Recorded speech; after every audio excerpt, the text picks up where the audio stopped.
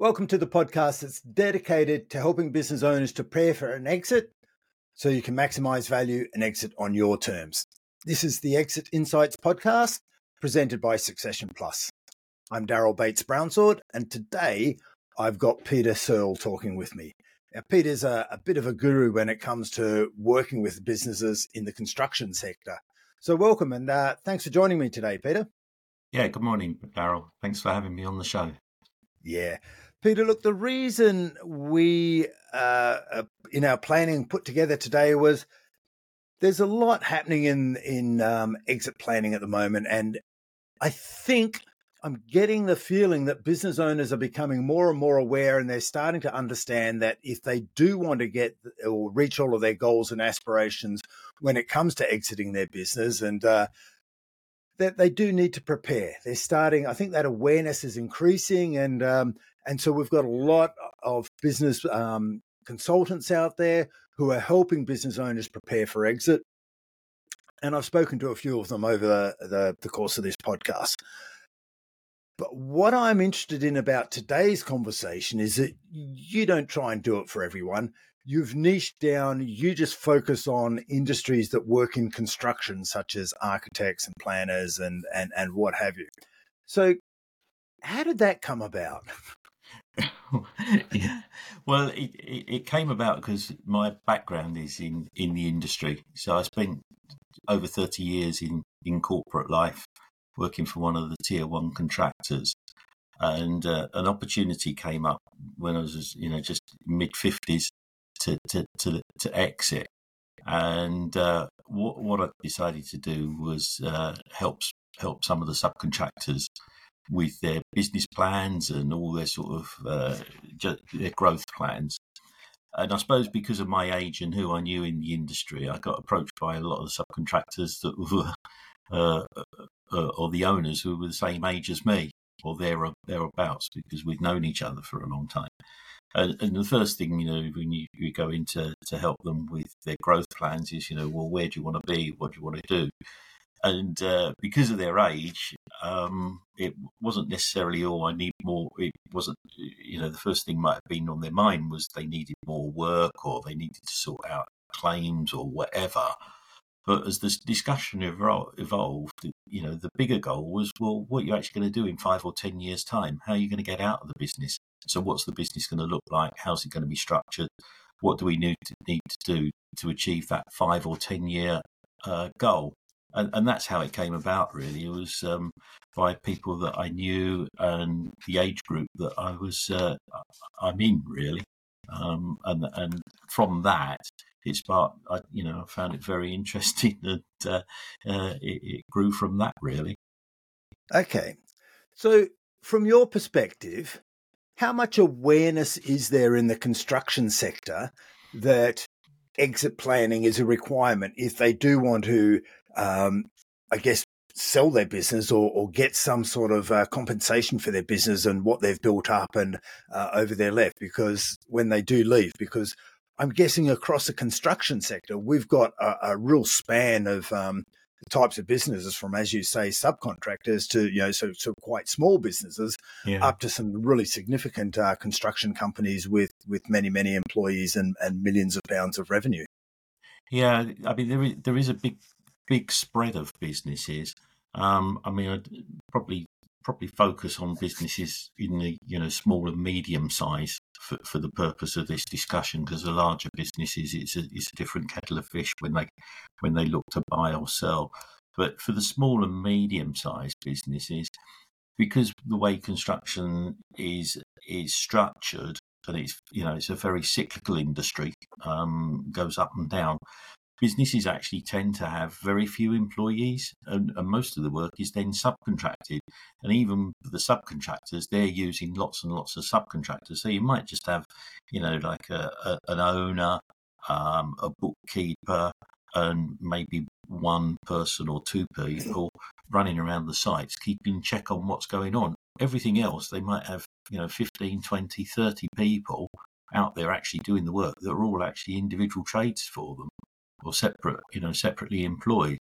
with the support side, like the architects and the structural engineers and all the other people, then they do tend to acquire people, and they operate very much like a professional services business would, like an accountant or a solicitor or lawyer's practice. But they've got their own problems now because of the way the economy is. Yeah. So there's similarities to some sectors, but not to others.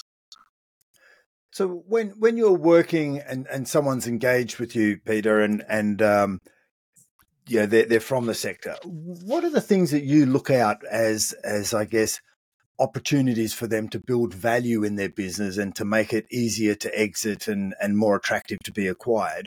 What are some of the common things that keep showing up in this sector?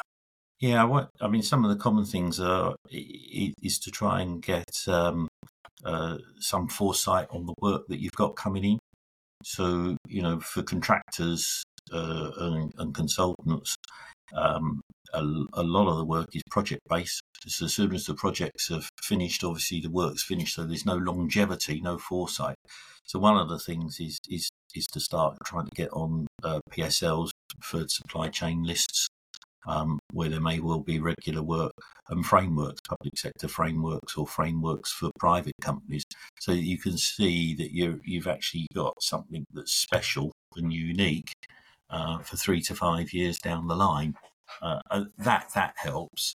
The other one that helps is if people can start to acquire some sort of assets, their offices or yards, so that they've got a physical asset that they can separate out from the business and put into their pension pot. That's another one.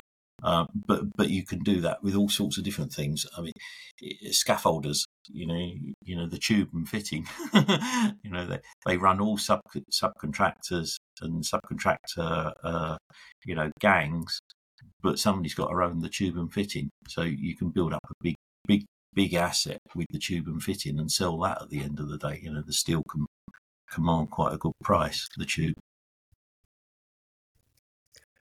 So when you say build up asset, are you saying build up stock? Yeah, a tangible asset in that case for a scaffolder it would be. And property would be an asset that could be sold separately or rented back to the business if you pass the business on to people in the business, for instance. So it then becomes a rental income.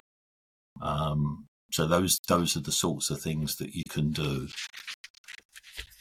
Yeah. And I guess it's when we're dealing with business owners of SMEs and we're helping them with their exit plans and their exit planning, I guess there's two sides, isn't there? One is identifying where their assets are and what's really going to fund or be available to fund life after work. And there's property investing and there's investing in your business. And yeah. Often what we see is that when businesses are acquired, that the acquirer is interested in the business and the operations of the business. They're not necessarily interested in the property. And the property is a great asset for the owners to have and in their pension, as you suggest. But an acquirer of a business may not be interested in your property. They want to know that you've got a long-term lease if that's a requirement. Yeah. But otherwise, they don't want to buy real estate. They want to buy a business. That's right. And I've worked with businesses where, their accountants haven't actually even explained to them that they can split the property out of the business. Because, sometimes, quite often people start out with one accountant, and they grow the business. But they don't realise they're actually outgrowing the expertise of their accountants. I've turned around to people and said, well, you've got this property in the business. Why didn't you take it out? That can become your pension pot, and the business continues. And we deal with how we deal with that. But you're going to need an accountant that actually knows what they're doing with transferring this into a pension fund and all the VAT that goes with it. And you've got to bring in some specialists in that case, and they don't realise that these other specialists are actually out there that can help with all these different things. Absolutely. When it comes to planning your exit, regardless of what industry you're in, you need to understand your personal finances and your personal financial planning. The first thing we always want to explore is, what do I need to maintain my lifestyle? What will provide funding for that lifestyle once I stop working and generating an income through my business? That's right. I call it What's the my cash flow to business the going to be box. worth? What? Yeah. Yeah. And what's my business going to contribute? If I exit my business, if I sell my business, what is it worth, and what will that contribute to my pension or super pot, depending on where I am? And then what could it be worth? And then once you've got all of that sorted, you want to start making sure that you've got the right tax advice and legal structures in place. And then you need the right lawyer who's going to help you with the deal, because that can make a significant difference as to what you structure in the deal and how that can proceed or not, depending on the risks. Yeah, that's right. And I find one of the things that I end up doing quite a bit is actually going through all the different professionals that are involved in a sale of a business with people. Yep. Depending on the type of business and the expertise that they will bring. Because a lot of people that have been working in the business, going to day, doing the work on site or in the office, producing the drawings and what have you, they just don't engage with all the other professionals that are needed for a sale, and this is a big eye opener for them, really, to see what needs to be done going forward. Absolutely. They're like any other business owner, by the sounds of it. They're great at selling their product. Yeah. They're not necessarily great at selling their business, because they're only going to sell their business once. No, that's right. But the other thing that also I think is, if you compare it, say, to manufacturing or something where you might have a factory with a big team of people or something, with construction, because you've got so many different teams of people coming together, relationships are vital. And also the other thing that happens is that, as one trade works its way through a project, or one of the professionals work their way through the project, what they find is they bump up against adjacent trades or professionals. And there's the opportunity, because there's people of all different ages in the industry, to start looking at combining with another business that's complementary to your own, with the view to buying out. So you might have, say, for instance, an electrical contractor, that's doing very well. They need, when they're on site, or the main contractor expects from them, to coordinate a lot with a mechanical contractor, and they will want to try and reduce their risk. So if you can have a contractor that does mechanical and electrical, is a big selling point. So an electrician that's maybe, say, in his 40s or 45, 50, say, if he goes out, or he's working regularly with a mechanical contractor that's in their, say, 30s, then they could look to combine those businesses, and he could do some sort of earn out with the younger person, knowing that he's in good hands. And those sorts of combinations in the industry are all over the place, because there are so many specialists. At a planning stage, when you're going for planning application on a project, you might need a transport assessment, you might need an ecology assessment.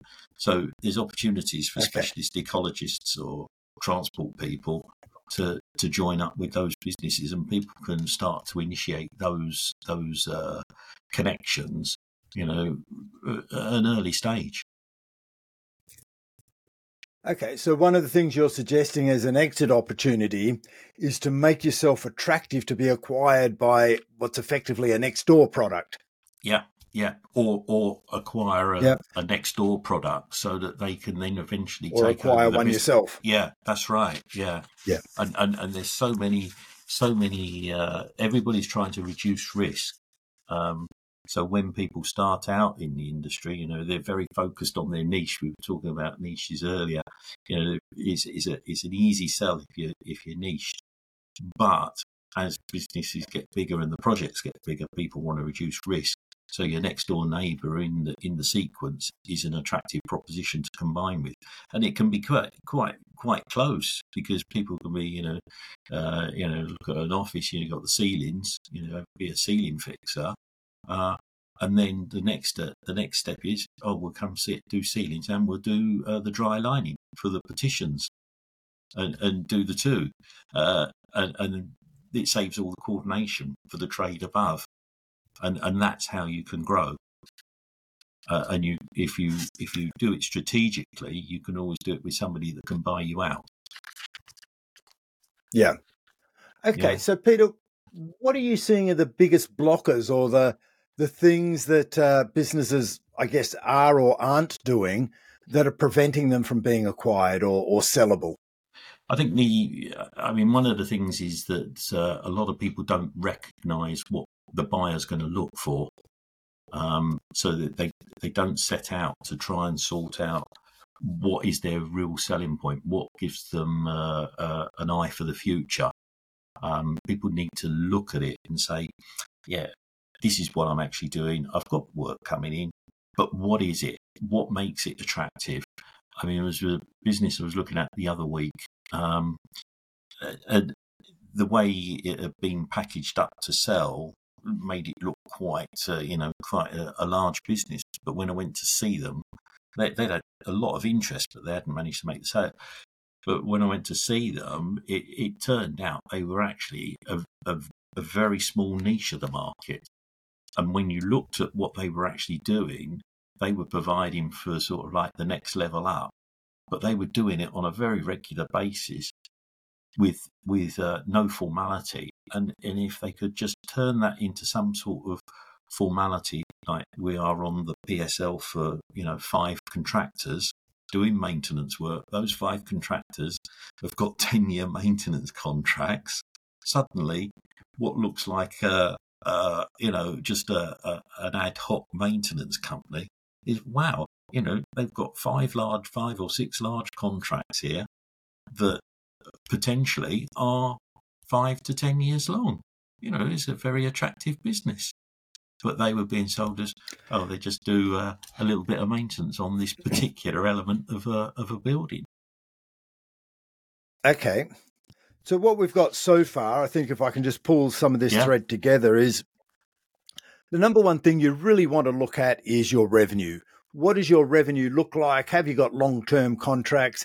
Can we smooth out and make the revenue more predictable than it is otherwise, and remove some of the lumpiness? And long-term contracts are the best way to do that. The next one is to explore, have we got some strategic alliance with other organizations if we're doing a lot of subcontracting, and potentially can we acquire or introduce and expand our range of services or expertise in our organization, so that we can compete on bigger and more comprehensive components of projects and contracts. I guess the next one I think we're going to touch on is perhaps the people. Have we got, what are the people? And you touched on already the process or a methodology. Are you known, if you've got an industry niche and you're known for your niche, is all of that expertise of your niche and your knowledge of that particular area, does it reside in someone's head, or is it in the business? Is it documented in the business? So whoever acquires that business can continue with that knowledge. You didn't use those words, but I think that's what you alluded to. Is that fair? That's fair. Obviously, because a lot of the industry is very practical. It's people with the right certificates and certification and training and everything, knowing the subcontractors that have got the right accreditation. But the industry, it certainly at the SME level, is been fairly slow to adopt technology. And there are big opportunities out there for the introduction of technology for keeping of records and sorting out the contractual arrangements, for making sure that people are actually getting in all the money that they're due. It's too easy for lots of the subcontractors to say, I've got a problem on this job. I don't really know how to go about getting paid. And it ends in disaster. They either lose money on a project or they ultimately go bust. So actually making sure that you're capturing all the monies that are due to you through the contract and having strong focus on the contractual side of it as well in contracting is paramount, and that needs a strong commercial side in a business that can be visibly seen, and it also goes through to when somebody starts looking at the business. I can remember sort of looking at acquisitions in corporate life. You get the accounts, you get the management accounts, but that's not enough. You've actually got to go and visit the sites because the management accounts might be showing overvaluations or undervaluations, and somebody's got to do a true valuation of what's really going on the job, and a buyer will look at that. So we need to know our financials, I think, is there. That's strong. Peter, and what's your experience? What are you seeing is the most common ways that these industries in this sector are actually exiting? Are they trade sales? Are they EOTs? Are they mergers? What's happening out there? The majority, I would say, people pass them on to somebody that's working in the business. So somebody within the business will buy them out.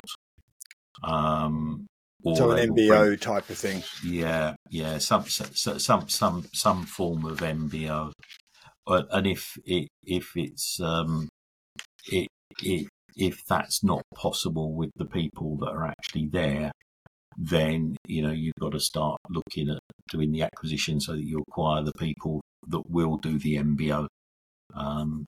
So those are the sorts of sequences that are probably the most common, because it is about the people, and it's the people that get the work in.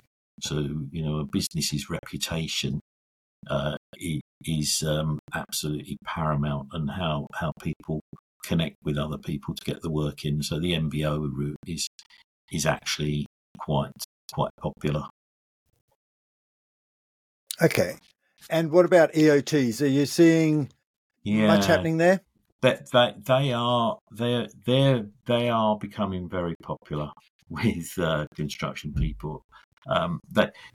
Construction people will look and say, "Oh, well, I've built this business up. These people are in here. I want to give something back to them." They see the tax advantages and everything of an EOT, and they go down the route of an EOT thinking the business is going to be in good hands because they've worked with the people and the people have helped them build the business. I think where the concern is with those types of exit structures is that those people that are very good at working in the business and delivering the goods aren't necessarily good business owners, and that is the real risk, is that it takes a different mindset to actually run a business, to actually work in a business.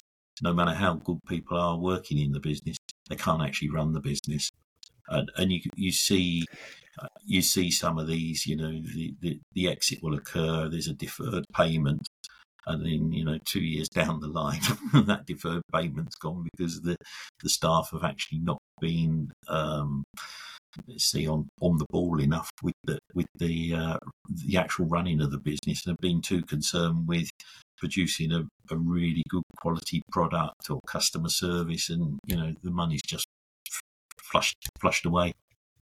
I think that's the real risk. We see a lot of risks. I think EOTs are a great structure. If you're already exit ready and you've done the preparation, they can be a great solution. What I'm seeing and what I'm hearing in the marketplace is that people are trying to exit their business via other means. And then as a last resort, when they can't sell their business via other means, they're going, well, let's sell it to an EOT. And then you bump into all the problems that you raised there, that the management team in place aren't really a management team. They're great operations people at getting the job done, but not at managing a business. So then there's a real risk with the owners actually getting the money out of the business without working an elongated earn-out period themselves, still being in the business after it changes hands, just to make sure they get their money. That's right. And I think that's possibly one of the reasons EOTs are becoming popular in the industry, is because, construction is very cyclical, and they're difficult businesses to sell. So, what you're saying is a last resort is actually, moved up the priority list quite quickly if people haven't really got their act together and sort of thought about how they are going to exit. Yeah. They need to create a culture in the organisation up front, a lot more transparent, so that the EOT is going to be in safe hands, or the business will be in safe hands once the EOT owns it. Yeah. I mean, so Peter, let's pull this all together so that we've to capture the conversation, the essence of your expertise. Out of all the things that you do with businesses and the things that we've discussed today, what's the key element? What's the one key message that you'd love listeners to get out of our conversation today? For me, the key element is don't leave the exit planning too late. You've got to start looking around for the right people, potentially in construction, to be able to make your exit with the people that you can trust with the business. So start thinking about it early. Years ahead. Yeah. Find out about it. Excellent. Start thinking about it. That's always good advice. Peter, thanks for joining me today. Appreciate you sharing your thoughts on the Exit Insights podcast. Thank you.